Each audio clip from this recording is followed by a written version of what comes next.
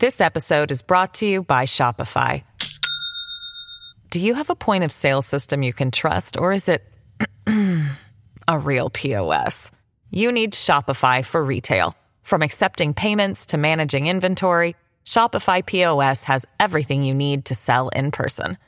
Go to shopify.com/system, all lowercase, to take your retail business to the next level today. That's shopify.com/system. Hello, everybody. This is Marshall Poe. I'm the editor of the New Books Network. NBN listeners like to read books and buy them. So we thought we'd tell you that right now, our friends at Princeton University Press are having a remarkable site-wide sale. You can get 50% off books, including ebooks and audiobooks, with the code 50, F-I-F-T-Y, at checkout until May 31. You can save some real money on Princeton University Press books. I encourage you to go there and check it out. Welcome to the New Books Network. Hello, everyone, and welcome to New Books in Chinese Studies, a podcast channel on the New Books Network. My name is Zavoretti, and I am one of the hosts of the channel. On the podcast today, we have Roberta Zavoretti, affiliated member of the Global South Studies Center at the University of Cologne. Roberta is here to talk about her new book, Rural Origins, City Lives, Class and Place in Contemporary China, which was published in 2017 by University of Washington Press and in the autumn of 2020 came out in paperback.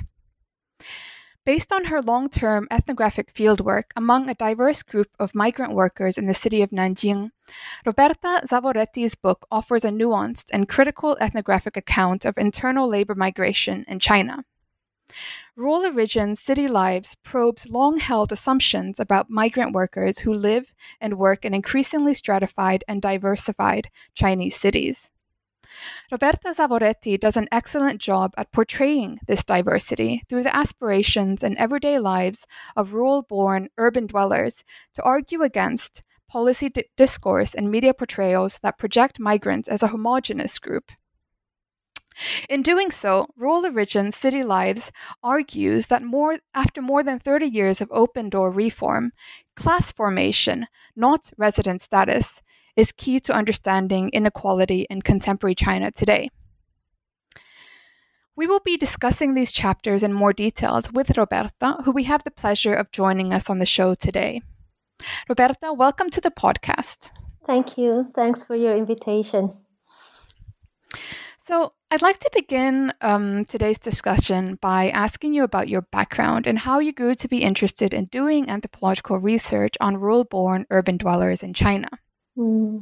Yes, it's actually a fairly long story. I've studied Chinese studies in Italy as a very young woman for 5 years. Got my degree there. It was before the Bologna process. That means that it was a rather long degree comparable to a master's degree nowadays. And then I did other kinds of jobs, mainly in Brussels, related to the European Union. And then at a certain point, I decided that I wanted to go back to studying, and I moved to London, where I did that. I studied anthropology at the School of Oriental and African Studies, University of London. Gaining a master's and then later on a PhD. The choice of anthropology was something that came about actually after working in policy for a few years, because I really felt the need for a micro, highly qualitative research approach that could give a better understanding of why things happen in ways that policy is often unable to either grasp or predict. And I thought that anthropology with ethnography and a rather eclectic spectrum of theory as well was offering that possibility. I totally fell in love with the discipline at first. And it seemed a natural choice for me to go back to China to do my fieldwork because, of course, I had already some kind of experience of living there. I could speak the language. And I had still several contacts there. The issue of migration was an issue that had always interested me, partly because I've been a migrant myself most of my life. I also come from a country where many people are migrants. So Italy is a classic example of a country with lots of out migration and internal migration as well. It was also something that seemed to me very urgent, had been very urgent on headlines and on research papers for a long time. Since the 90s, there was a lot of literary production on this topic. And therefore, when I suggested this project to my supervisor, everybody was kind of happy with it. It was not very clear to me what I was going to do, because I had read a lot of literature and it seemed to me like everything had already been written. But to some extent, I was not fully satisfied with what had been published. Although lots of books, monographs, and articles on internal migration in China are extremely insightful and fascinating. But to some extent, I felt that there was a little contribution that perhaps somebody else could give. And this is the feeling that actually brought me to the field. Yeah, and I think that you in the introduction itself, so the introduction is titled "The Paradigm of Rural to Urban Migration in Contemporary China." And in the introduction, you really outline this wealth of other migrant research being conducted both in China and, of course, across the world. And you present this background in a very insightful and descriptive manner. And then at the same time, you describe your first impressions of peasant workers in China, so the Nongmingong. And in this chapter, by doing so, you trace these discussions and the trends of that you focus on migrant labor in China. And just like you were saying now, you point out the gap, which is that so much of this research tends to focus on official discourse on quality, in other words, 素质 and modernity, whereas at the same time, scholars, by focusing on this discourse, you argue that scholars too easily fall into the mistake of generalizing rural migrants into a homogeneous category. Or this is at least how I interpreted your description of the wealth of scholarly work that's being completed on migrant studies at the time. So thereby, by generalizing the rural migrant, these categories of rural and urban easily become fixed realities and thereby kind of opposed to one another. Perhaps you could tell our listeners a bit more about the Chinese urban context in migrant studies, and a bit more about these representations and the images that are often projected onto workers who undergo labour migration in China. Yes. I think the introduction attempts exactly to do that, to actually give a picture of what this paradigm is. It's very difficult for us to understand it. For us, I mean, from the perspective of somebody living on the European continent, I think, because we do not have this perception of the migrant as a bureaucratic category, which is instead fact in China, right? Or it has been for so long, at least, because of the fact of the household registration that has been for a very long time a fixed part of somebody's life, something that was not possible to change easily, and that was a state bureaucratic category, which means that you can very well live in a city for 20 years, or you can even be born in a city and still have a rural household registration. In China is very normal, or was very normal. And this has historical reasons, which are very well documented, and so on and so forth. So this is an actual, I don't like to use the word truth, right? But this is an actual truth in China. So it's not a shortcoming of literature to point that out. It's actually a fact. On the other hand, we're not only speaking of a bureaucratic category, we're speaking of a whole commonsensical way of thinking about the world, which means that that in common speech, in everyday practice, speaking about migrant, so internal migrant in China, means a very specific thing that is portrayed on the media, is portrayed on propaganda, is continuously referred to in many ways. It's just basically a talk about a character that is a very specific character with very, very specific features, and that basically immediately recalls a whole political discourse that is actually quite complex. When I started doing fieldwork, I was really amazed about how stable this category seemed to be in common speech, in dialogues, in discussions, and so on and so forth. But then when I had to do the fieldwork in the everyday, so the nitty-gritty of fieldwork, making, establishing relationships with people, trying to follow them everywhere they go, try to get into their lives and participate in what they do, and so on and so forth. It was actually an extremely unstable category. Very, very difficult to put your finger on what a rural migrant is. Rural urban migrant, I mean. So, this was one of the paradoxes I had to deal with during the first few months of the fieldwork, right? So on the one hand, a very stabilized kind of narrative about what a rural to urban migrant is or is supposed to be, and how they look, how they behave, where they're coming from, what they're going to do with their lives. All of this is extremely fixed in the narrative. And then, on the other hand, in the practice, in the everyday practice of fieldwork, it was often quite difficult to figure out who was doing what and who were coming from where.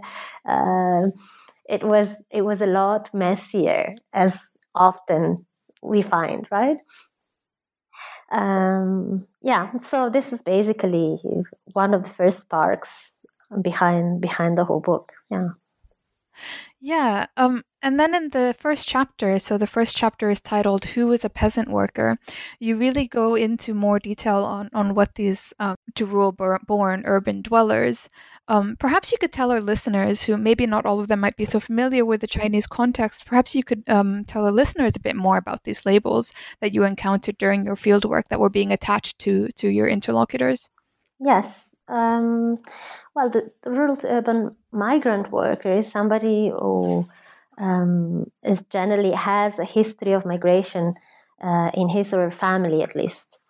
And the fact that the rural to urban migrant worker, or how I call them in the book, the rural-born dwellers of the city, they don't have a family history in the city, so often they used to lack household registration, has a whole number of very concrete and material consequences in their lives.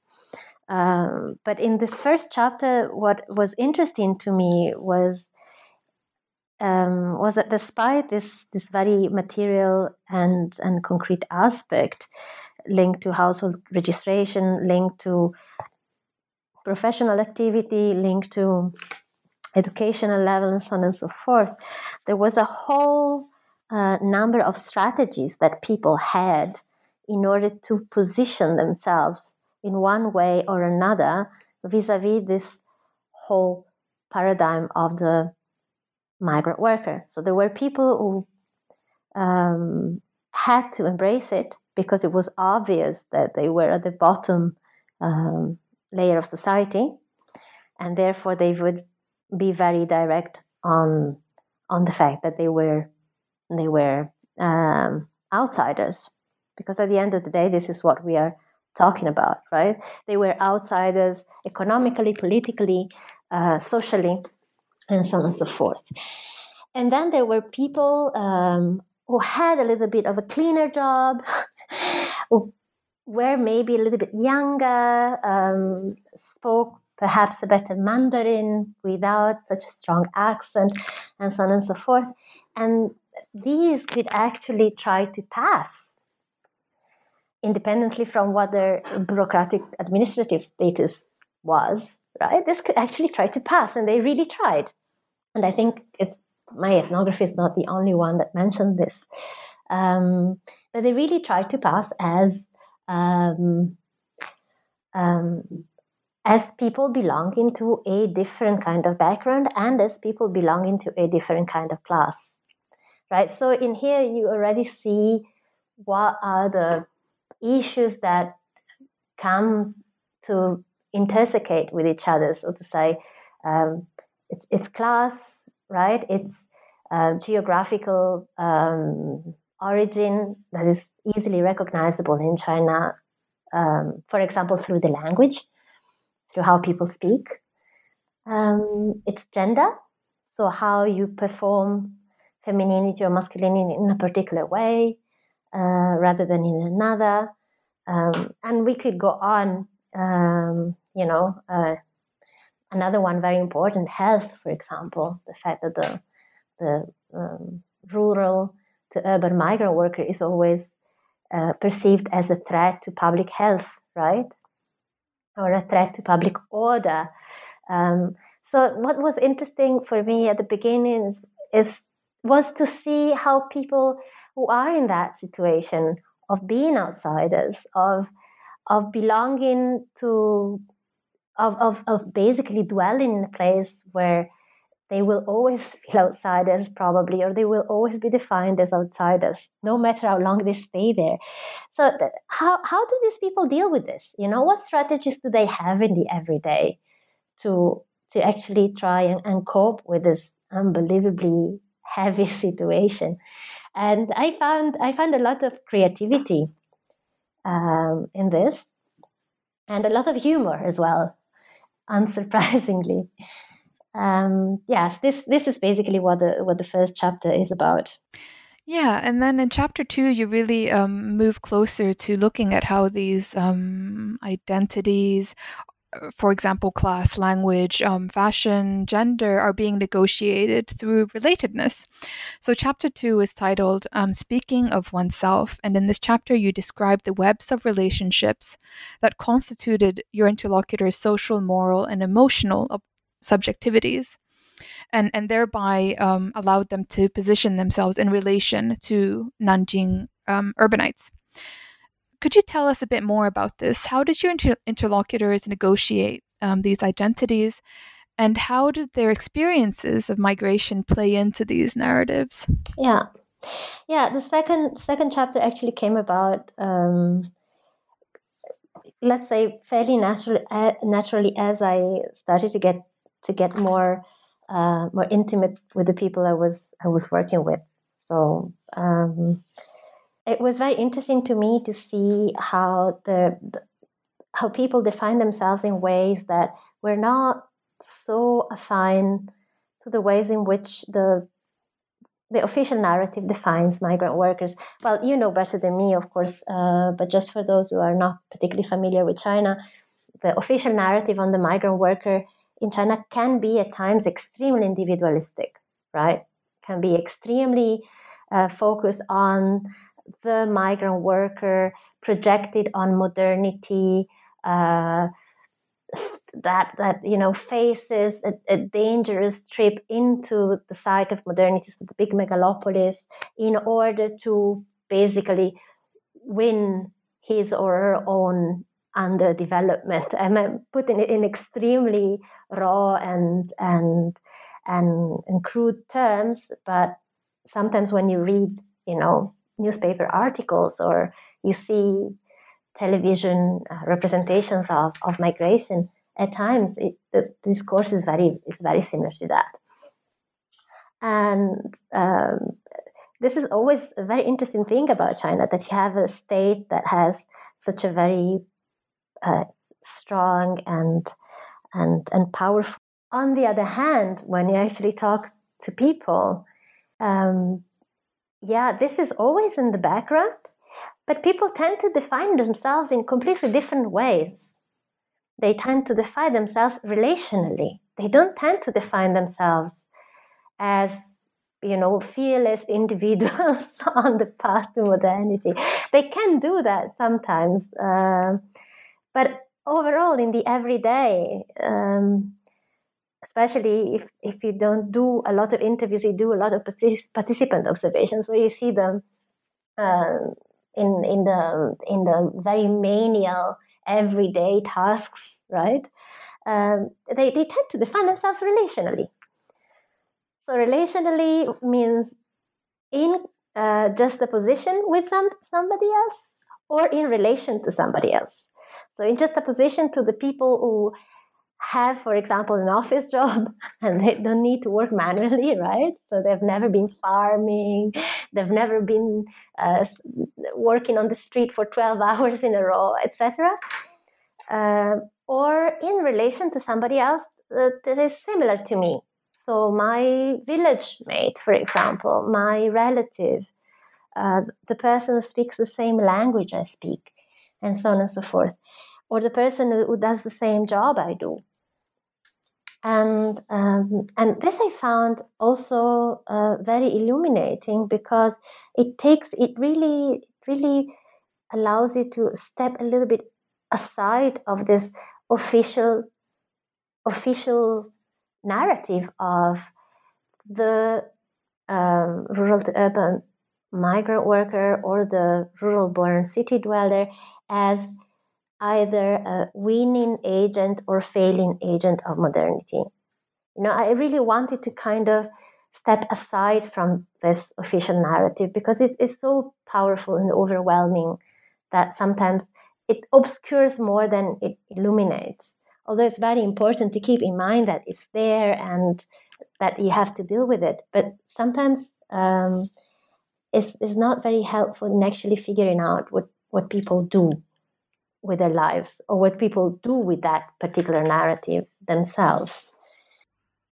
This episode is brought to you by Shopify. Do you have a point of sale system you can trust, or is it a real POS? You need Shopify for retail. From accepting payments to managing inventory, Shopify POS has everything you need to sell in person. Go to shopify.com/system, all lowercase, to take your retail business to the next level today. That's shopify.com/system. Yeah, exactly. It's one thing how people are described through, as you describe in your book, through media representations, through TV shows, through soap operas, and then of course the political discourse. And also what I also really enjoyed about your book is that you attended a lot of lectures during your time in Nanjing, and you also describe these dialogues, these communications you had with scholars who were writing and talking about or using the language of this kind of political discourse through their own work. And I think it was really insightful that you provide these conversations you had with these scholars in your work to kind of position both position yourself as an academic, but also position the wider discourse. Before we move on, because you've been talking you've mentioned quite a few times the kind of the jobs that how people relate to others through jobs and through different identities, but perhaps you could tell our listeners what kind of jobs did your interlocutors do? So you have quite a few field sites in Nanjing. Perhaps you could provide a very brief overview of these field sites and the people that you were working with there, just so the listeners have an idea on or an impression on the field site. Yeah, sure. It was actually a fairly unusual approach, because precisely because what you mentioned, Nanjing is a particular. It's not a very particular kind of city, but it's not the city where people would tend to do a classic study of rural to urban migration in China. So the most classic studies we have, well, I am thinking about the one study that for me is the great classic in the field, Strangers in the City by Li Zhang. Well, this was a very early, super timely book, very well written, that I would suggest everybody reads because I still find it so insightful. And it was based in Beijing, right? So the capital that offered a very, very clearly sealed enclave, ethnically and linguistically homogeneous. So this is one type, right? Probably more difficult to do that nowadays because, of course, the size of migration has changed since then. We are talking about a book published in, I think, 2001. So a few years have passed. Then there is another kind of a book that you find easily in the genre, which is the factory ethnography, shop floor ethnography, right? So that would be mainly books like Made in China, for example, that bring you to basically the south of the country in special economic zones with lots of factories and people living in dormitories and so on and so forth. I didn't want to do this kind of ethnography. I thought that the literature on this kind of environment was already very rich and very telling. Lots of very interesting debates, but I didn't feel I could contribute a lot doing another shop floor ethnography. Nanjing is a large city. It's not one of the largest cities in China, but it's a large city, and it's a city that is considered to be also a cultural center in many ways. So it's not. It is an industrial city as well, but it's not only that. And I have to say, I was extremely lucky with the Department of Sociology of Nanjing University that hosted me in the best possible way. From my point of view, this included inviting me to participate to the life of the department, where I learned an enormous amount about China in general and about Chinese academia in particular. But Nanjing in itself was not the kind of place where people would expect me to do that kind of research. So even when I was at the department, some people would tell me, why do you do this kind of research here? You know, there is nothing for you to find here. You should go to Guangdong, and you should do shop floor ethnography. And, Nanjing was at the time already a very large metropolis, and it would have been impossible for the whole economy to run without in-migration of labor. So, in fact, most of the people who were working in retail, for example, in this kind of small size industry, were actually people who had some kind of history of migration. It was very easy to figure that out, just because the size of population movement in China now is so enormous. And the field sites I tried to isolate. I had to isolate some kind of small field sites within big megalopolis, of course. And I decided to actually look at 3 different groups of workers. So workers who work on the street as sellers, so street peddlers. Then workers working in a tailor shop. Of course, textile industry is enormous in China, and it's a very big sector. These ones were working in a shop selling clothes, tailored clothes. And then the third group was a group of bakers and cake sellers that were working for a small size enterprise owned by a European entrepreneur, but everything very small. So all the 3 field sites were comparable in a way that They were geographically close to each other. They were small-size enterprises of different types, of course, but still very small. And they actually employed very similar kind of people, sociologically speaking, very similar educational level, very similar geographical and class background. But then already there, despite the homogeneity of the people working in these different businesses, you could see some very obvious differences related to the practice of the work, related to visions of the future and of the present, related to political visions as well, very different political horizons, which was extremely interesting to actually analyze. Yeah, and I'm wondering if another similarity was how your interlocutors kind of defined what in chapter 3 of your book you describe as a kind of stuck in between two places. So I'm quoting directly from your book. You write, dwelling in remote fringes or constrained spaces that do not belong to either the countryside or the properly urban center, such as factories and dormitories.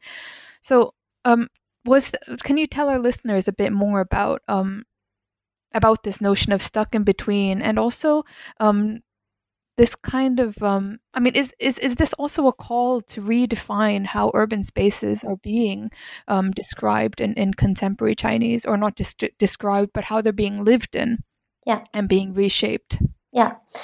This idea of being stuck in between is very rooted in the genre of ethnography, and it's both spatial and temporal. So it's both as being stuck in between spatially and time-wise, right? The space is very intuitive. It's just because we always read of rural to urban migrant workers as living in dormitories, as living in areas where nobody else wants to live, and therefore it's fairly easy to define these spaces as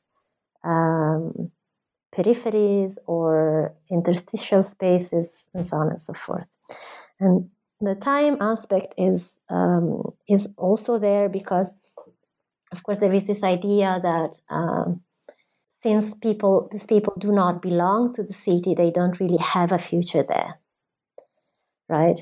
It's actually there is a lot of talk about that. There is less talk about the idea of going back, for example, which I think is also a consequence of the modernity narrative, right? The modernity narrative of the state is always projected on the future. Therefore, we tend to look at the future. But in fact, there are lots of people who go to the city to work and then decide to go back to the village, right? And we have lots less data, for example, about what happens to these people who try to go back. There has been some interesting work done on education in that respect.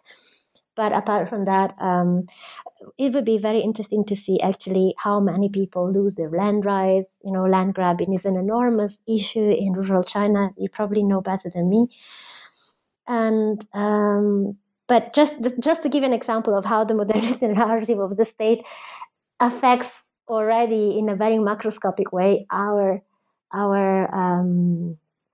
point of view, right? Including mine. I mean, I'm definitely putting myself into this lot. But yeah, to go back to this idea of being stuck in between is a very, very established idea in the genre.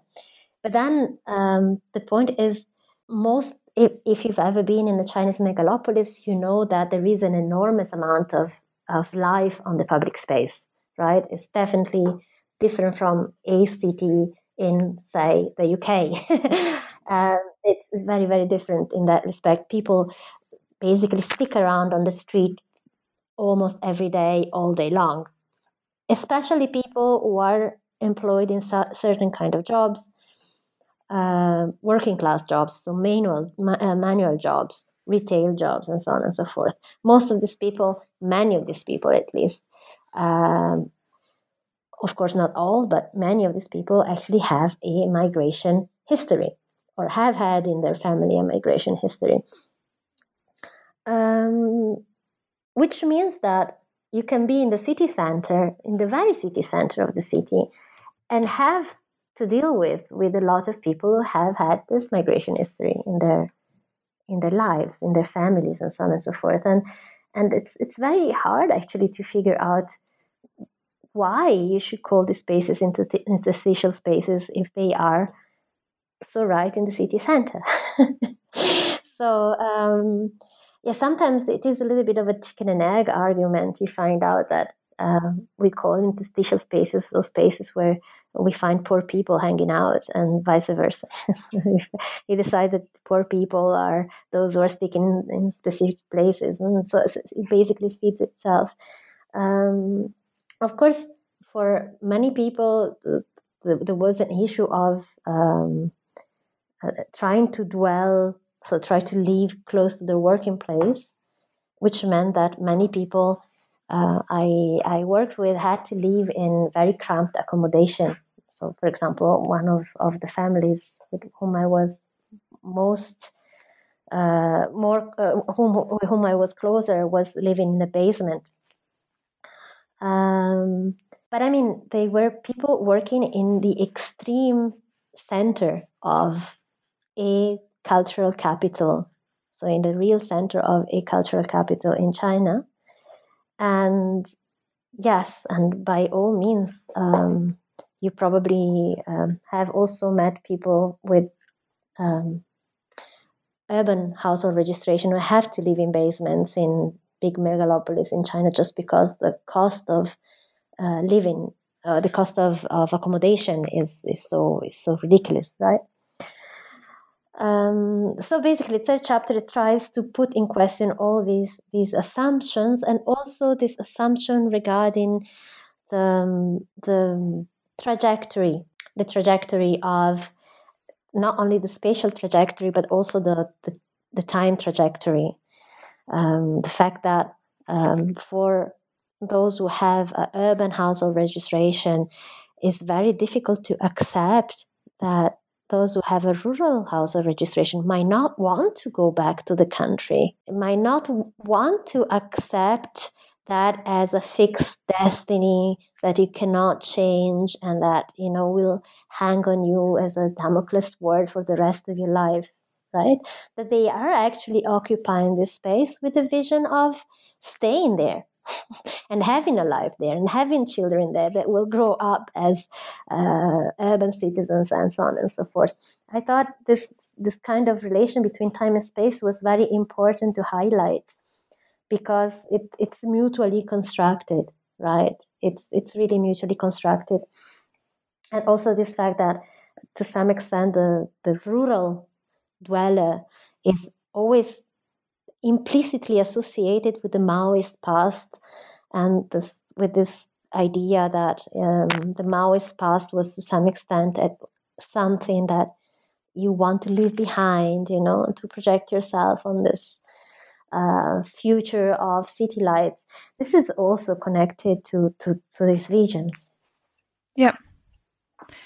Yeah, and that really, I think it's a good way of where you bridge on to the fourth chapter of your book titled "Earning, Spending, and Consuming," and you write about more general discussions on notions of personal success in urban China, and judgments that are posed on rural migrant workers as failed consumers.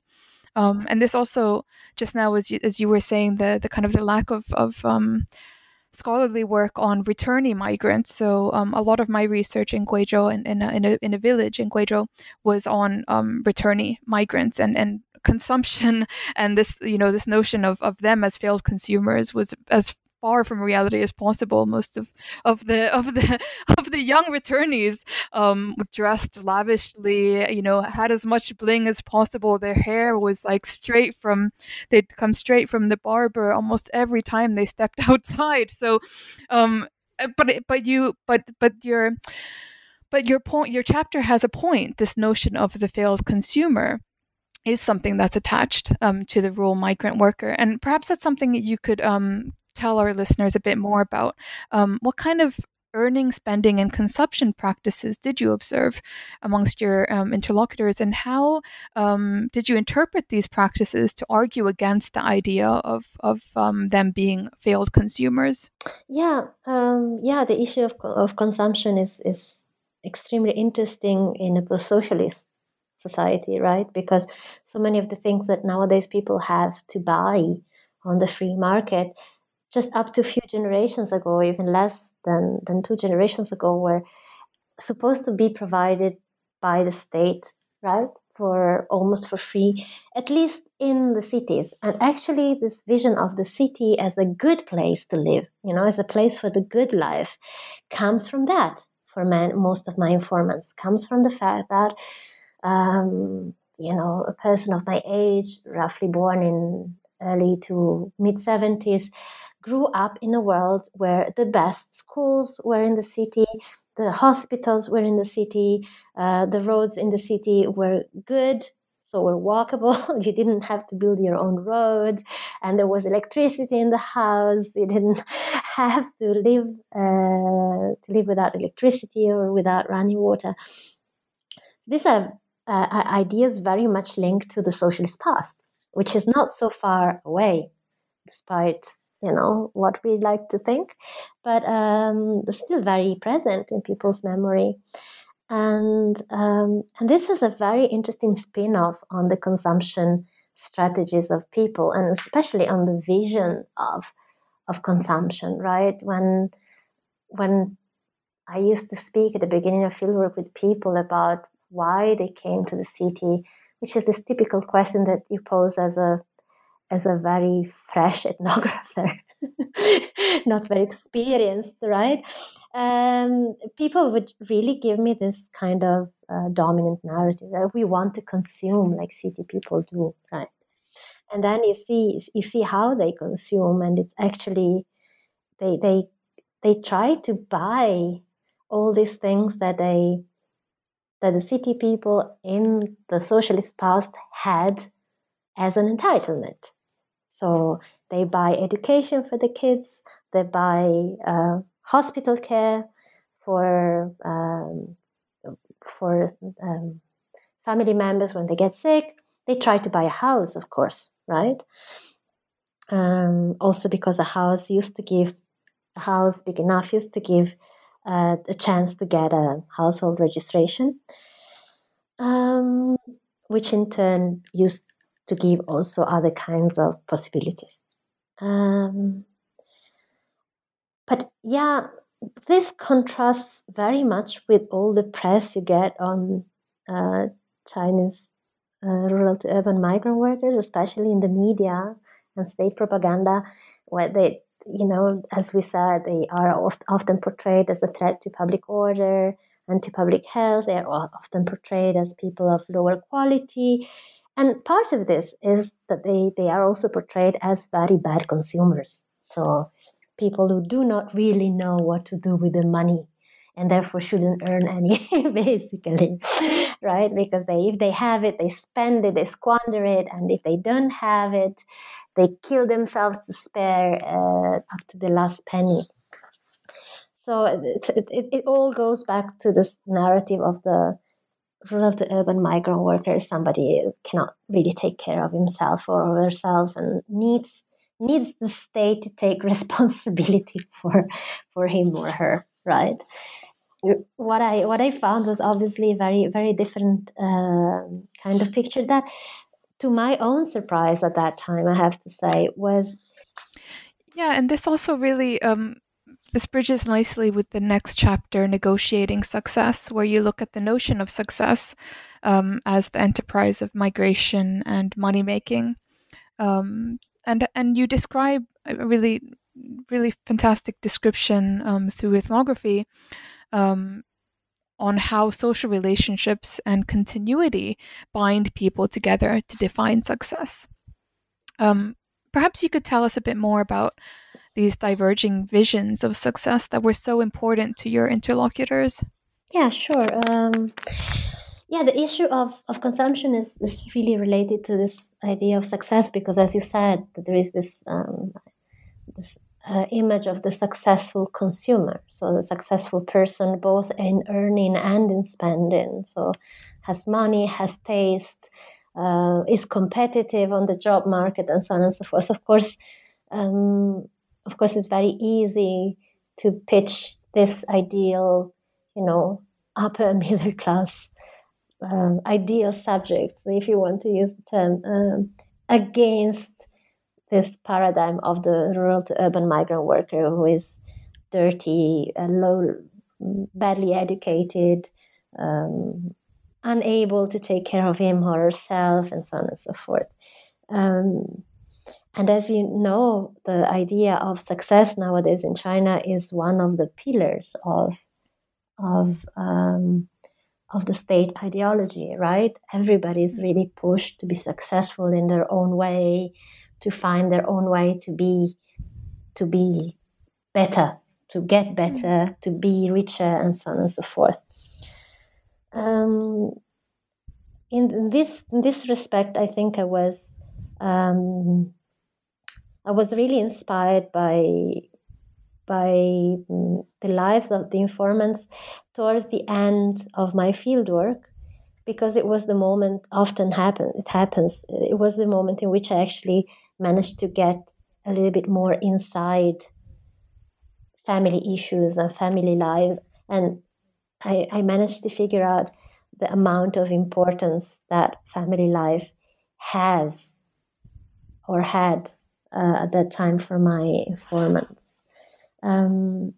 It is really the core, not only in terms of visions of that they have about their own lives, but it is even the material core, because of course when you make your living by running a family enterprise or by working in a family enterprise, family is also the one institution that guarantees your subsistence, right? And with your subsistence, it guarantees your affective subsistence, it guarantees your vision of the future, it guarantees all of these things. That's really at the ground of what it means to be human for you. So I also realized that for most of my informants, it would have been pointless to talk about having a good life, having a successful life, if you want, without putting family at the center. And this was not only an empty kind of rhetoric, this was something that they were doing in the everyday, right? With everyday little and big actions. And so it was also inspiring to pitch this against this whole rhetoric of romance that is now very fashionable in China, which is a very important part of the narrative of modernity, right? The fact that China is a modern state that allows people to choose freely their partner and to experiment during the youth, to basically buy a diamond ring to the one that is loved, or a bunch of flowers, and so on and so forth. All things that, of course, during high socialism, Maoism were totally politically incorrect, let alone possible. I mean, very difficult to buy a diamond ring in the high moments of Maoism, of course. So there was an interesting contrast there between this official narrative of romantic modernity, which is of course also linked to consumption and to the landscape of the city, and then this extremely sober choices in terms of personal relationships, even austere in some way, right?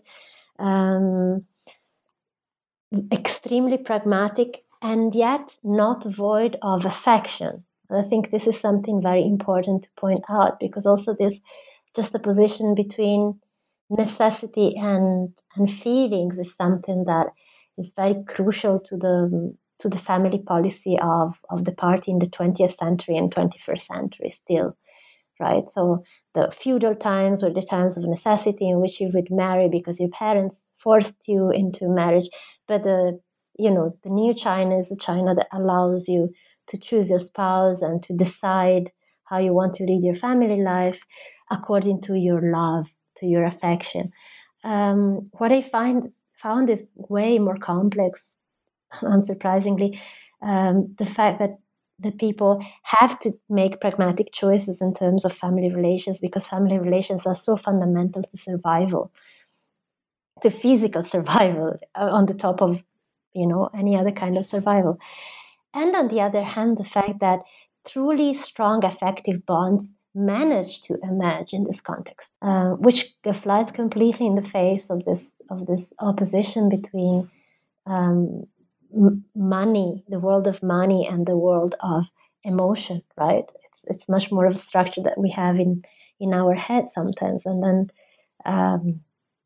My own experience doing ethnography was actually a very intricate landscape in that sense, where these things actually are much more enmeshed than we generally expect. Yeah, and then moving on to your conclusion, which you title Making Place and Making Class, you return to the key theme that your ethnography pushes towards, which is to look at migration and mobility less as fixed categories, but instead as fluid entities that people elaborate and reinvent in their own terms and practices. You also point towards larger discussions on China's urban and rural divide, for example, what some scholars have defined as the two-tried welfare state, which you've already described, where urban residents have access to welfare and rural residents have access to land. But rather than leaving it there, you really reveal the gaps, the cracks in the system to construe this divide and remind the reader that even China's urban residents struggle to access basic welfare, such as education for their children and healthcare, let alone these rural dwellers have moved to China's cities. Can you tell us a bit more about these struggles and how it further marginalizes your interlocutors or informants? Yeah. I thank you for this question, because we haven't really talked so much about the urban residents so far, which is an important part, I think, of the book and of the ethnography. We've talked about how my informants, like rural-born city dwellers, have a very strong memory of what used to be the welfare provision during the socialist Maoist time in the city. We need to keep in mind that Chinese cities look extremely different nowadays, and not only in terms of skyline, but also in terms of welfare provision. So much of the previously public welfare provision has been privatized or is on the way to being privatized, which means that also for people who have a household registration, this one will not be enough as a guarantee of welfare provision. By welfare, I mean really welfare provision as widely conceived category, right? Healthcare, pensions, even education. I mean, lots of extremely interesting things are happening in the field of education that has been privatized for several decades now, at all levels. Yes, I mean, it would be very naive to think that just because somebody has a urban registration in a big megalopolis in China nowadays, this person has free access to good healthcare, good education for his or her kids, or what used to be the case back in the time, housing, for example. Housing is really the one sector where where the shift is most macroscopic, because we have this estate bubble in most Chinese cities. It makes it extremely difficult to buy housing and to rent it as well. It's very expensive to rent housing. And at the same time, housing has also this very strong meaning as that one concrete foothold in a particular place, right? So once during Maoist times, probably with a urban household registration and a job in the city, you would probably be given housing by your downway, by your working unit. Nowadays, it's generally not the case anymore. It can happen for some privileged state jobs, of course, and Luigi Tomba has written a lot about this. But for many, many other jobs, for all those people who work in most people who work in private companies, this is not the case. You have to buy housing on the market, or you have to rent it. So it's just not enough to have a household registration in the city to get access to a work unit that will give you housing. On the other hand, if you buy housing and you don't have a urban household registration, then you can get one probably, which is a funny inversion, I would say. And many people actually manage to do that at a very high price, of course, of great sacrifices, but many people manage to do that. And this poses a problem for the state discourse, because if many migrant workers actually manage to buy housing and to get registration, then it is so macroscopic to those who have household registration in the city but cannot manage to buy housing, that there is not such a big of a difference. And if there is no such a big of a difference, we don't need to feel we are against each other, or we need to compete, right? We can build alliances, which is exactly what the state power doesn't want to happen.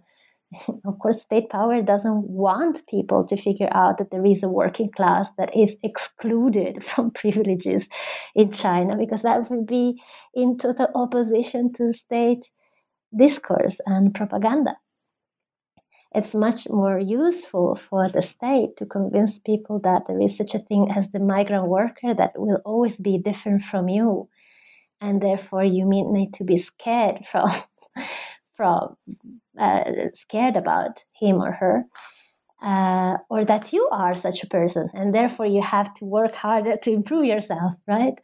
But I think this also links up to another book that has been written later on in the following years, The Spectre of the People, which is basically a very affine argument. So that there is this fundamental problem in a country like China that has very, very clear class inequality, but at the same time has the ideological need to proclaim itself socialist, right?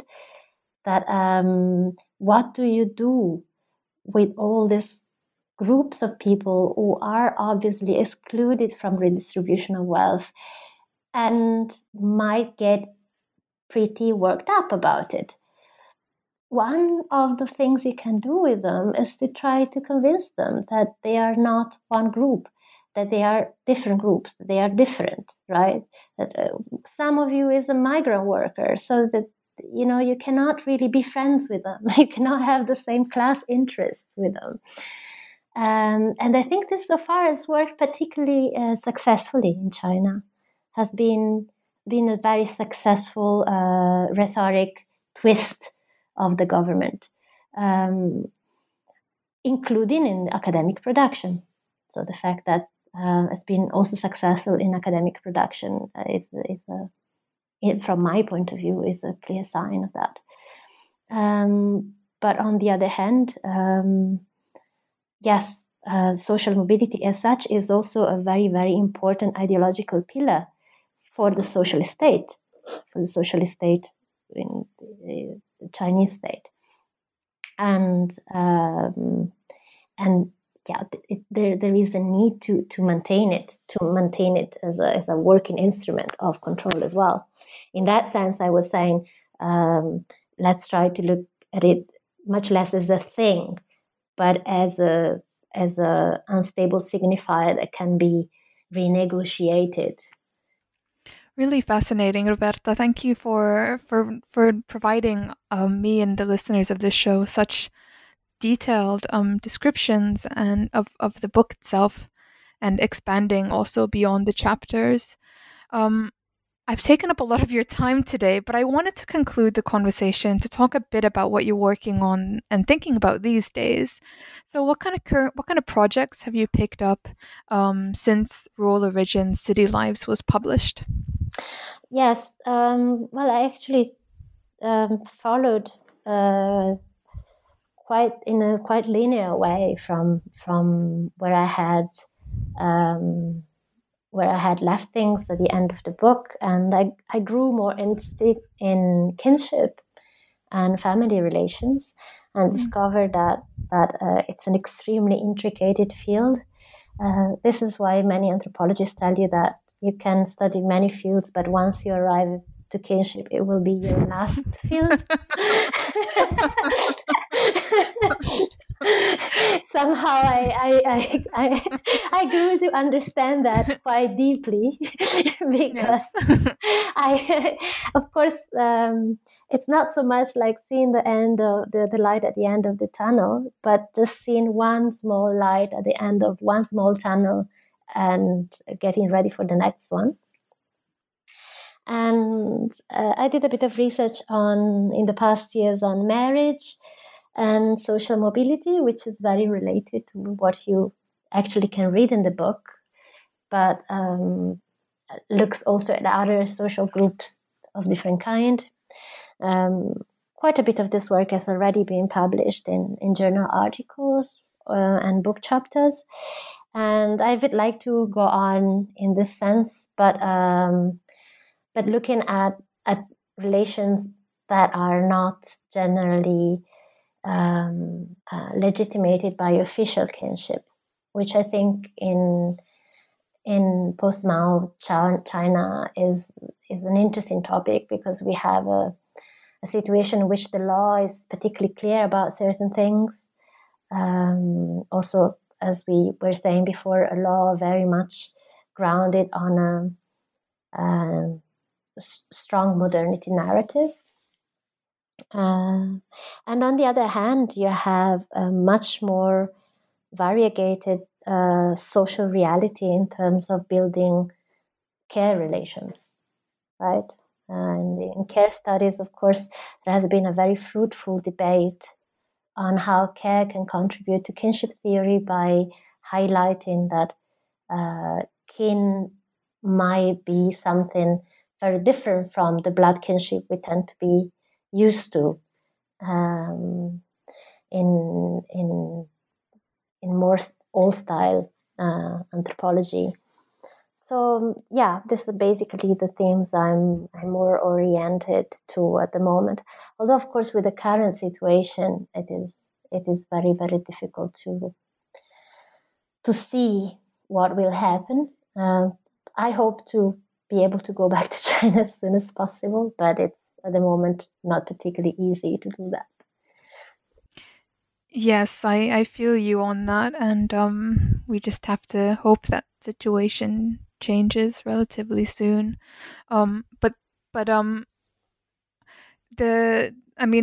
so you've been building on the same material basically, on the love and kinship as your field work in Nanjing. Is that correct? No, not really. I mean, some of my informants have remained, and I hope will remain for a longer time. No, but I was lucky enough to do some more fieldwork during the years I spent at the Max Planck Institute for Social Anthropology, which allowed me to actually gather quite a lot of material on specific issues related to mutual construction of gender and class, intergenerational relations, care relations more widely. Some of the informants you will read about in the book are also informants for my second stretch of research, but not all,